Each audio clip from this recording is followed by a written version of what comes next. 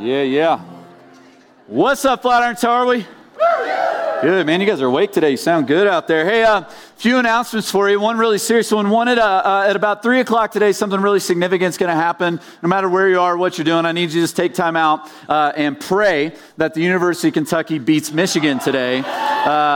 So far, God has answered the prayers of the righteous, and Duke has lost, Kansas has lost, North Carolina has lost, and Kentucky, by the grace of God, beat Louisville the other night, which is awesome. Our campus pastor here, Jesse DeYoung, is actually a Louisville fan and therefore not a follower of Jesus. And so when you leave today, just please, say God bless you to Jesse and go Big Blue, not as in Michigan, but as in the real Big Blue, University of Kentucky Wildcats. So if you'll do that, no. Hey, that shirt is not allowed in here, all right?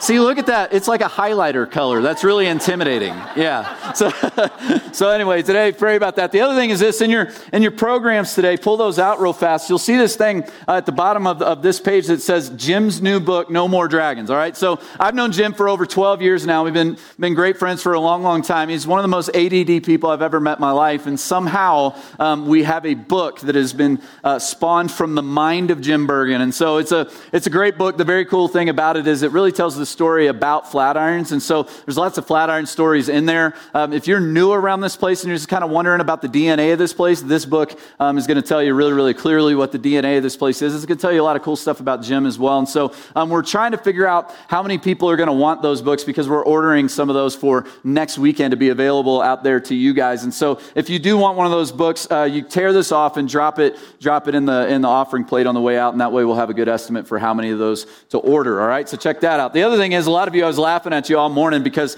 you came in and everybody's like, man, every seat in this place is saved because these things are on your seats. And so grab one of these if my sermon gets too boring today, or you just want to doodle or something like that. You can use them for that. But we've been doing this for 6 or 7 weeks up here now. We just kind of want to hear your thoughts on what you feel like's working up here, what you feel like's not working, that kind of thing. Whether you feel like Jesse's good looking or not, you can write that in here. Whatever you want to write in here, and then drop those also in the offering buckets on your way out today, all right? We're continuing in our series called Countdown, and I don't know about you, but in life, you can kind of observe this happening. There are systems that we create for a reason, but then over the course of time, those systems cease to fulfill their intended purpose, and they actually start to do the opposite of what they were originally intended to do. I don't know what systems come to mind for you when you hear me talk about that. For a lot of us, we think government. A lot of us, we think schools. You might think religion. But systems have a way of being corrupted and messed up and turned upside down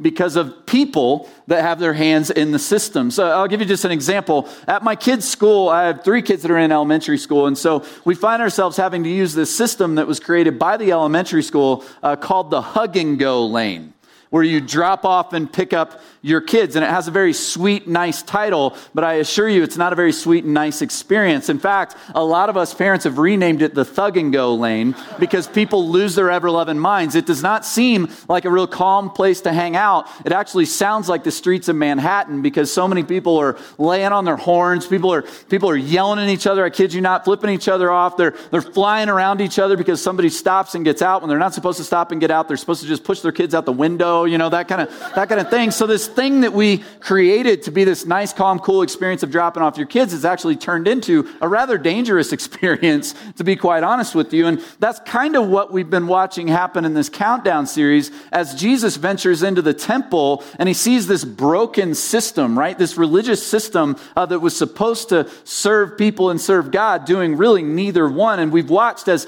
Jesus raised the collective blood pressure of everybody in town when he rode into town on Sunday on a donkey and a revolutionary parade was incited, and everybody's got their hopes and their dreams of a military revolution. They're waving palm branches signifying military victory. They're yelling Hosanna, which means Lord save us now. So that's a threat to the Roman system, the Roman government. And then when he goes into that temple, right, he turns everything upside down. He turns over tables. He turns over seats with butts still in them, I like to think. And everybody's going, Jesus, what are you doing? And what he's doing is he's trying to fix what's been turned upside down. He's trying to restore things to their original purpose. And he's looking at all these folks going, you have taken something that was intended for good and you've actually made it evil.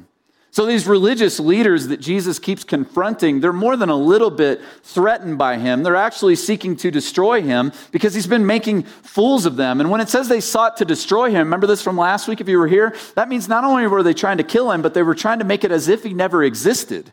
As if he had never been on the face of the earth, trying to make sure that his teaching, his power went no further than his breath and his body. And so they are so threatened because their ability to make money is being threatened, and Jesus is turning that upside down. And just like we said last week, you can learn a lot about somebody based on what makes them angry and what they're willing to fight for. We saw what Jesus gets angry about, and we saw what he was willing to fight for. Well, consequently, we also see who and what the religious leaders care about, because they get so angry at Jesus, who threatens their system. They're murderously angry at him. And so now in our countdown, we've ticked off the days. Sunday, he rides into town. Monday, he goes into the temple and he wrecks shop. And here we are on Tuesday. And guess where he goes again? He goes to the temple. And we have more information about this day, Tuesday, and this final week of Jesus' life leading up to the cross than any other day. And so if we were to actually cover all of it, we'd have to do like a 6 or 8 week series. So what I'm going to do today is I'm just going to give you 3 brief snapshots of what happens on this day with Jesus, because I think these 3 weave together in a pretty profound way. And so Jesus rides back into town on Tuesday, and he goes immediately back to the scene of the crime from the day before, where he turned everything upside down and made everybody angry. He goes into the temple, and everybody has a question for him. The religious authorities want to talk to him about this. And remember, 2 million people roughly are in town for this. And at this point, this is only a couple days before Passover starts. So everybody who's going to be in town is probably in town. Upwards, they think, of maybe 15,000 people in the temple on this day, perhaps listening to Jesus. And this is the first thing that happens when he walks into the temple. Look at this, Mark chapter 11, verse 27. And they came again to Jerusalem, and as he was walking in the temple, the chief priests and the scribes and the elders came to him. So all the big dogs come out.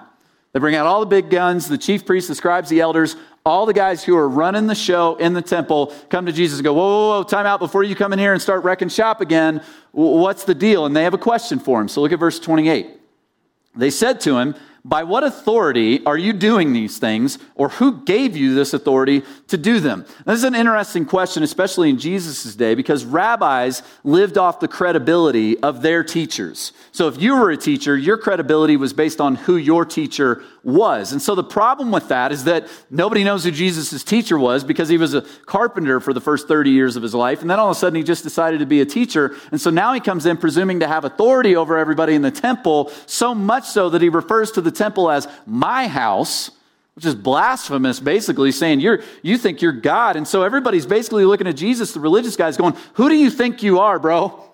That's my paraphrase. Who do you think you are? By what authority and whose authority are you doing this? And Jesus is going to respond, and I love the way he responds, because this really sets the tone for how the rest of this day's interactions are going to play out. Look at verse 29. Jesus said to them, I'll ask you one question. Answer me, and I'll tell you by what authority I do these things. Was the baptism of John the Baptist from heaven or from man? Answer me. Now, this is really, really cool, because he puts them in a really difficult place, because he's referring to John the Baptist, and he's basically saying, hey, okay, you got a question for me, I got a question for you. That was a typical Jewish way of interacting. They did this all the time. And so he's just going, all right, I'll answer your question, but first you have to answer mine. Was John legit or not? The problem for them with this question is simply this. The only person who fell short of making the religious leaders as nervous as Jesus, or was right on par with Jesus, was John the Baptist. They hated this guy. They hated John the Baptist. He was always yelling at them. He was always telling them they were doing things wrong. They hated John. So they thought they were putting Jesus on the spot with their question, but what Jesus has done is flip the script on them, and now they don't know what to do, so much so they have to go huddle up, which I think is a really cool picture. Look at verse 31. And they discussed it with one another. It's like they had to go, one moment. We'll be over here, right? Verse 31. And they discussed it with one another, saying, hey, if we say from heaven, he'll say, well, then why did you not believe him? But shall we say from man? They were afraid of the people, for they all held that John really was a prophet. See, what Jesus has done is he's given them quite the dilemma, because they know that the people love John the Baptist, and so they can't come out publicly against him, but they also hated him, so they can't say that he's from heaven. So Jesus has done exactly what they intended to do to him. He's got them cornered. Look at verse 33. So they answered Jesus, we don't know. I love that. It's like they all got together and they came out and they're like, we don't know. And Jesus said to them, well, neither will I tell you by what authority I do these things. I love that. You ain't got an answer for me. I'm not going to answer you. I don't have to play your games. This little interaction, it's going to set the tone for the whole day. Jesus sits down to teach. I envy that. Back in the day, they used to sit down to teach and everybody else stood up. So we could flip this around. I'll take a seat and you guys all stand for 40 minutes or whatever. But that's how it worked for Jesus. He sits down to teach, and time after time, moment after moment, you can read this in all the Gospels. There's different Gospels give us different audiences that Jesus had and different people that came up to him. But the religious guys, it's like they keep huddling together in the temple, and then they keep going, okay, your turn. You go try to get him. Okay, you got an idea? All right, you go. And they send somebody out, and they try to trap Jesus. They throw out all these scenarios, and they ask all these questions, all these religious arguments, and Jesus keeps on over and over and over again, just ripping them a new one, humiliating them, sending them back with their tail between their legs, and then they keep sending more and more people out, and it intensifies throughout the day to the degree that Jesus starts telling like parables and stories that are obviously about all the religious guys while they're standing there. He starts actually calling them names. He starts calling them out, saying, don't be like these guys, over and over and over again. Matthew gives us this big, long, like sermon Jesus launches into. I alluded to some of it last week, but look at some of the crazy things he says about the religious guys while they're standing there. Look at this. He says, for they, and he's pointing right at them. They're right there. He says, for they preach, but do not practice. They tie up heavy burdens hard to bear and lay them on people's shoulders, but they themselves are not willing to move them with their finger. They do all their deeds to be seen by others. He's painting the typical religious scenario of saying, listen, they do a bunch of things. They lay a bunch of religious guilt on people, but they themselves don't even follow what they're preaching. A lot of us have lived under the weight of that. And then he goes on, he says this, woe to you, scribes and Pharisees, you hypocrites. That word hypocrite is the word for actor in the Greek. It means one who wears a mask. You're just pretending. For you shut the kingdom of heaven in people's faces. For you neither enter yourselves nor allow those who would enter to go in. Woe to you, you scribes and Pharisees, you hypocrites. For you travel across sea and land to make a single proselyte, in other words, to convert somebody. And when he becomes a proselyte, you make him twice as much a child of hell as yourselves. Woe to you, blind guides. Wow. He's going, man, you're not leading people to God. You're leading people away from God. You're just preaching the same old, tired, works-based religion that doesn't lead people to heaven. It leads people straight to hell because nobody can ever get into heaven by doing good stuff. You're like blind guides leading people into destruction. And then he goes into this one. I mentioned this one last week. Woe to you, scribes and Pharisees, you hypocrites, for you clean the outside of the cup and the plate, but the inside are full of greed and self-indulgence. You blind Pharisee, first clean the inside of the cup and the plate, and then the outside may also be clean.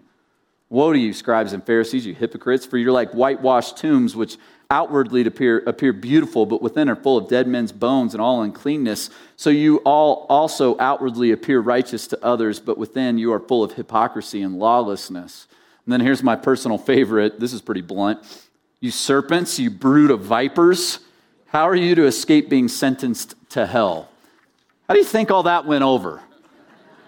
Not so well. That's a sermon that lands with a thud. And then what he does in Mark is he actually goes on to tell this parable where it's very obvious that the parable is all about these religious guys, and this just ticks them off to no end. And so look at this, Mark chapter 12, verse 12. And they were seeking to arrest him, but feared the people, for they perceived that he had told the parable against them. So they left him and went away. So their goal is to get him arrested. Their goal, because his popularity is so high, the problem is they know that if they arrest him right there in front of everybody in the temple, they risk a riot starting. And so what they want to do is they want to cleverly trap Jesus into saying something that when they do arrest him, everybody will go, well, it's justified based on what he just said. So they got to try to trap Jesus in his words so that they can get rid of him, but not start an all-out riot. So here's one of their attempts. Look at verse 13. And they sent to him some of the Pharisees and some of the Herodians to trap him in his talk. Now, this is really interesting to me because the Pharisees, one group, Herodians another group, they hated each other. But here they are coming together to try to trap Jesus. Why? Because nothing unites someone like a common enemy. Right?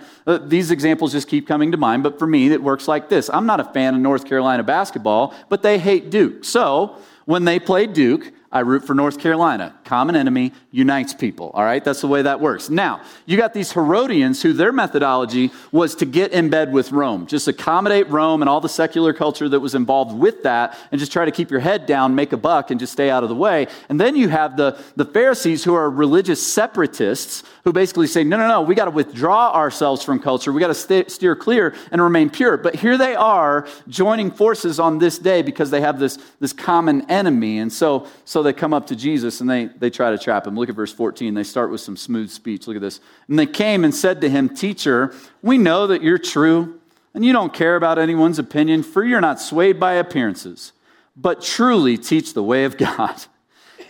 Is it lawful to pay taxes to Caesar or not? Should we pay them or should we not?" You see what they're doing? Jesus sees right through it. What they're doing is simply this.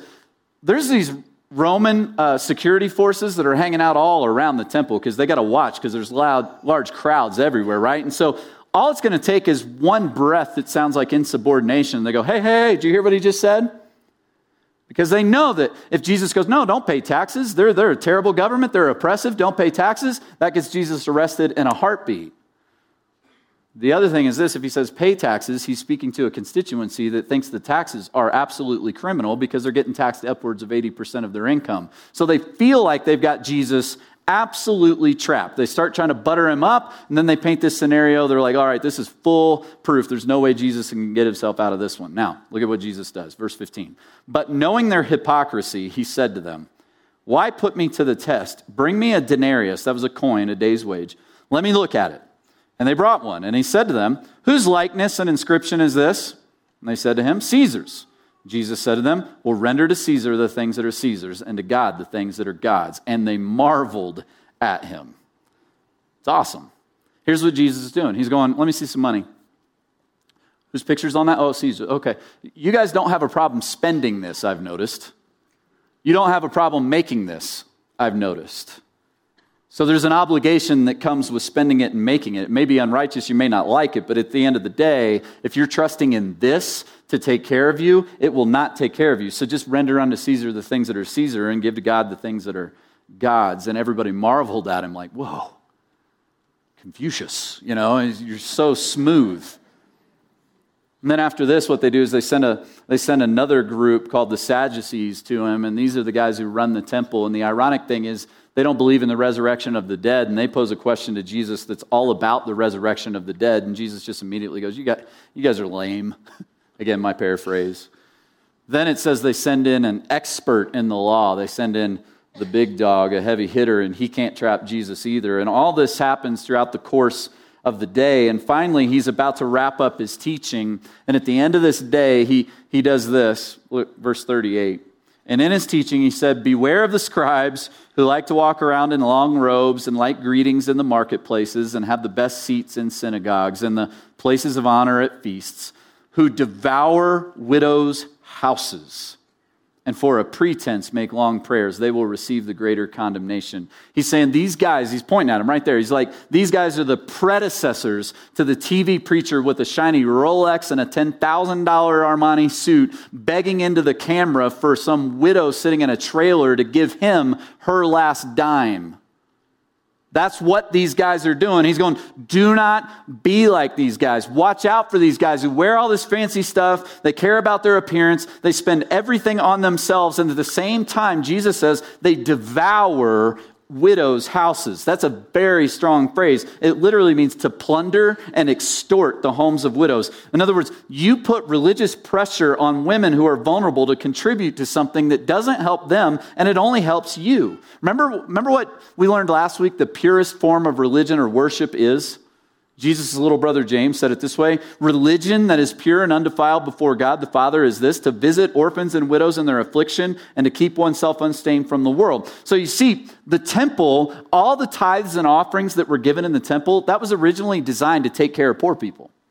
It was originally designed to take care of widows and orphans, to feed them, to house them, to clothe them, not to provide nice fancy robes for the religious scribes. But things have gotten out of hand. Things have been turned upside down. And as Jesus is talking about widows, watch what happens. Look at this, verse 41. And he sat down opposite the treasury and watched the people putting money into the offering box. Many rich people put in large sums. So here's what he's watching, all right? There's about 12, 13 of these huge offering boxes in the temple in the court of women. And they were made typically out of copper or some sort of stone. And there were no bills in Jesus' day. There were only coins. And so when people went to give, it made a loud sound. So the more wealthy you were and the more you gave, the more distracting and noticeable the sound was. So it would sound something like this. A bunch of rich guys standing around like this. Oh wait, there's more, you know. And standing there going, I know, it was a good month. I know, I just love God so much. That was the picture. Jesus sits and he observes and he notices what everybody is noticing. And then he notices something unnoticeable. Look at verse 42. And a poor widow came and put in 2 small copper coins, which makes a penny. 2 small copper coins actually literally translates, it was probably somewhere in the neighborhood of 1/64th of a daily wage. Literally, they were shavings of a piece of metal. They would have been easily not even noticed in the offering box, wouldn't have been considered worth counting. She couldn't have even purchased the offering of the poor. She couldn't have gotten a couple pigeons, and she drops them in with no noise, no pomp and circumstance, no commotion, no attention. No one notices except who? Jesus. Look at verse 43. And he called his disciples to him and said to them, truly I say to you, this poor widow has put in more than all of those who are contributing to the offering box. And I love the way Jesus teaches. He just observes things that are happening, and he says, come here, let me show you something. Let me teach you something right now. It's called a teachable moment. So he calls over his disciples, and he goes, I want you to notice this. Nobody else noticed it, but I did. I want you to notice what she just did. She gave more than those guys. And I imagine the disciples going, actually, Jesus, no, she didn't. We saw those guys. It took 5 minutes for them to give everything they gave. They gave a lot more than her. And so Jesus explains himself. Look at verse 44. For they all contributed out of their abundance, but she out of her poverty has put in everything she had, all she had to live on. Motivation was different, so the effect of their giving was totally different. They gave a lot because they had a lot to give. They had a lot left over. There wasn't much sacrifice involved. She, however, gave everything and got no attention for it. So track with me. Here's the snapshots we're looking at so far. On Monday, Jesus made clear that this whole temple system is jacked up. It's not serving its original purposes. What's going on in there and the people running it have got this all wrong. So today on Tuesday, he's pushing even further. He's saying, listen, don't be like these guys that run this whole thing. All they do is care for themselves, but they don't care for the widows that they're supposed to care about. They literally devour widows' houses, widows like her. Her, right there. He's going, this is a walking illustration. She's demonstrating everything I'm trying to tell you. This widow right here. It's as if Jesus is saying, I'm talking about it, and it's happening right in front of your faces, and nobody's noticing. She shouldn't even be this way. She shouldn't even be in this circumstance. This whole thing, this whole temple thing, was designed to worship God and take care of her. That's what it was for. She should be able to feed herself today, but she can't because that guy needed a new robe. That's what he's saying. And here she is going, I don't have much, but what I have I give because, you know what, if I rely on this to take care of me, it won't get me far anyway. And so she gives everything she has because of her faith in God to a broken religious system. She's demonstrating what faith looks like, leaning your life on God and letting go of things that can't take care of you anyway. See, a day that was marked by religious arguments over and over and over again. All these religious guys, they just want to argue and argue and argue about all kinds of different things. That day ends with a demonstration of just how broken this religion has become. A bankrupt religion is bankrupting widows. That's what Jesus is saying. Then watch what happens next. Some of his disciples don't really get it, which was normal, and they're packing up to leave the temple on this day. And as they do, this is what happens, chapter 13, verse 1. As he came out of the temple, one of his disciples said to him, look, teacher, what wonderful stones and what wonderful buildings. He's looking at the temple. Jesus said to him, do you see these great buildings? Yeah, there'll not be left one stone upon another that will not be thrown down. You like this building? You think it's pretty? You think it's cool? Yeah, it's going to burn. And it did. In AD 70, it burned. It was turned upside down, never to be rebuilt, no sacrificial system ever again. Jesus has no desire to preserve broken, bankrupt, corrupt religious establishments. Needless to say, Jesus has ruffled more than just a few feathers on this day, on this Tuesday, and the tension in the air is so thick as Passover is getting closer. And so plans are actually being made now. Matthew gives us this little window into what plans are being made. If you look at Matthew chapter 26, verse 1, it says this: when Jesus had finished all these sayings, he said to his disciples, "You know that after 2 days the Passover is coming and the Son of Man will be delivered up to be crucified." Like, guys, you can see the way this is going to end, right?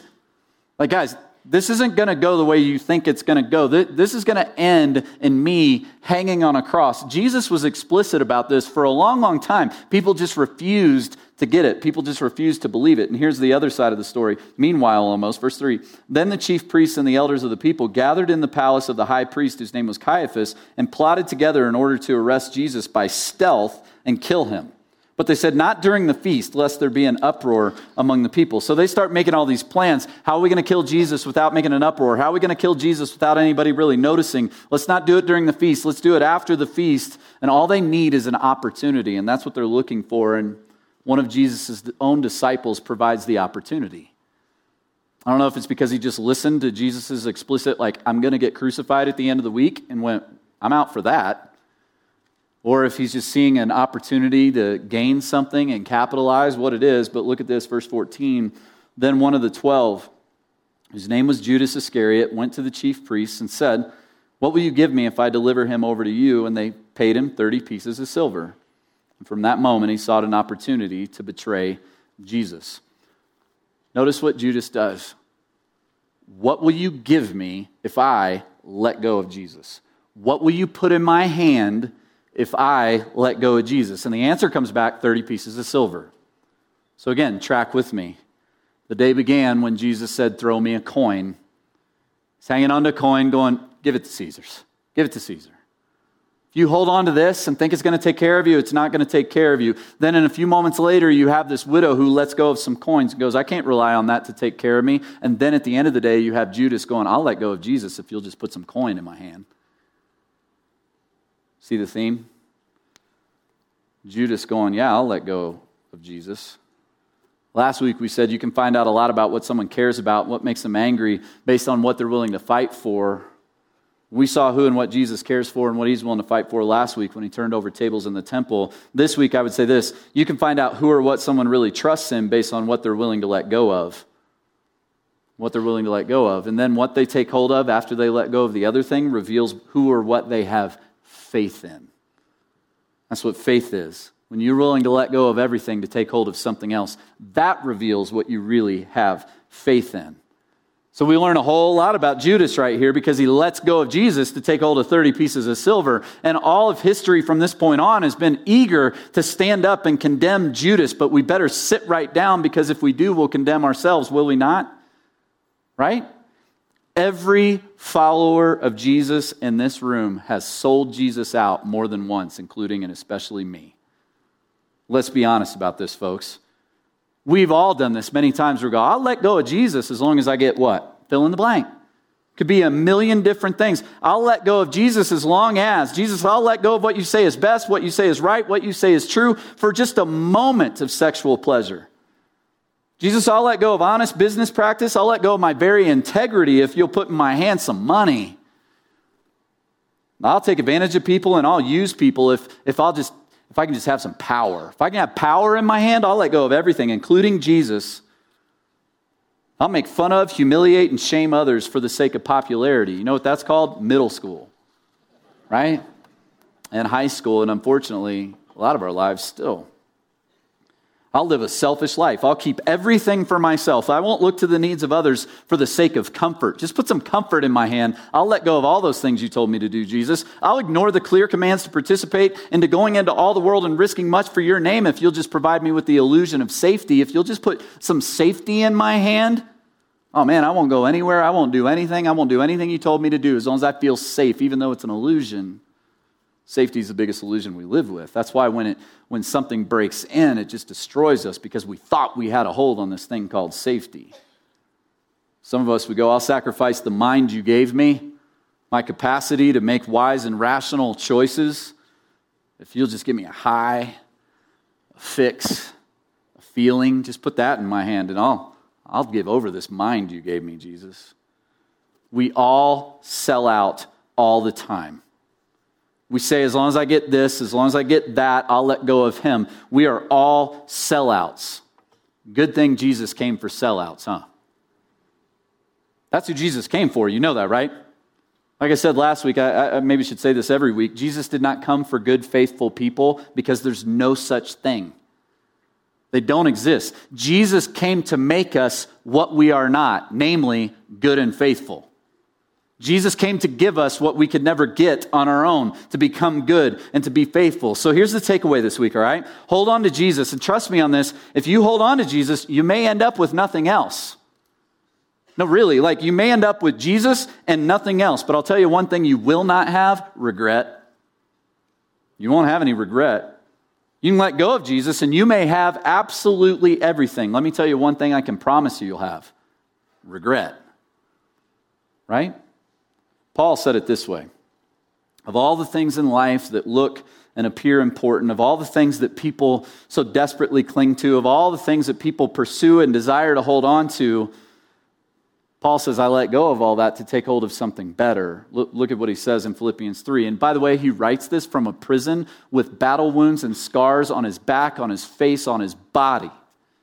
He writes this: but whatever gain I had, I counted as loss for the sake of Christ. Indeed, I count everything as loss because of the surpassing worth of knowing Christ Jesus my Lord. For his sake, I've suffered the loss of all things and counted them as rubbish. And again, in the Greek, that's the word skubalon. It is a swear word. It means dung. In order that I may gain Christ and be found in him, not having a righteousness of my own that comes from the law. In other words, I'm not good because I pursued being good and somehow attained that by obeying all the rules, but that which comes through faith in Christ, the righteousness from God that depends on faith. He gave me something I couldn't get on my own, that I may know him and the power of his resurrection and may share in his sufferings, becoming like him in his death, that by any means possible I may attain the resurrection from the dead. Sum it up this way: hold on to Jesus. That equals no regrets. Let go of Jesus. That equals nothing but regret. I say to you this morning that if you have never found something so dear and so precious to you that you will die for it, then you aren't fit to live. Make it plain. Make it plain. You may be 38 years old as I happen to be. And one day, some great opportunity stands before you and calls upon you to stand up for some great principle, some great issue, some great cause. And you refuse to do it because you are afraid. You refuse to do it because you want to live longer. You're afraid that you will lose your job, or you're afraid that you will be criticized, or that you will lose your popularity. Are you afraid that somebody will stab you or shoot at you or bomb your house? Yes. And so you refuse to take the stand. Well, you may go on and live until you are 90, but you're just as dead at 38 as you would be at 90. The cessation of breathing in your life is but the belated announcement of an earlier death of the spirit. Yes. You died when you refused to stand up for right. Yes. You died when you refused to stand up for truth. Yes. You died when you refused to stand up for justice. My favorite line is when he says, and the cessation of breathing in your life is but the belated announcement of an earlier death of the spirit. Catch that? You feel that? Like, I mentioned this last week, Jim and I, we get emails sometimes, and, you know, along with, I guess this church is just for lost and broken people. Sometimes we get emails from folks going, and I'm just like so bored, like I feel like I'm alive, but I'm not really alive, like I feel like I have nothing worth living for. And the reality of that statement that Martin Luther King Jr. gives us is that, man, when you don't find something worth dying for, you die. When you find something worth dying for, you live. You realize he got that from the Bible. To live as Christ, to die as gain is the way Paul put it. Jesus said, you want to find your life, then die. Lose your life and you find it. So if you're bored, if you're going, man, I just feel like I don't know what I'm here for, maybe it's because you don't know what you're here for. There is something worth dying for. There is someone worth dying for. And the ironic part of all that, when you live your life for him and hand your life over to him, then all of a sudden you live. It's all upside down and backwards, isn't it? But for some reason, when you test the theory, it works. Let's all stand and pray together and then worship this God who's so gracious to us. God, we come before you and we're thankful.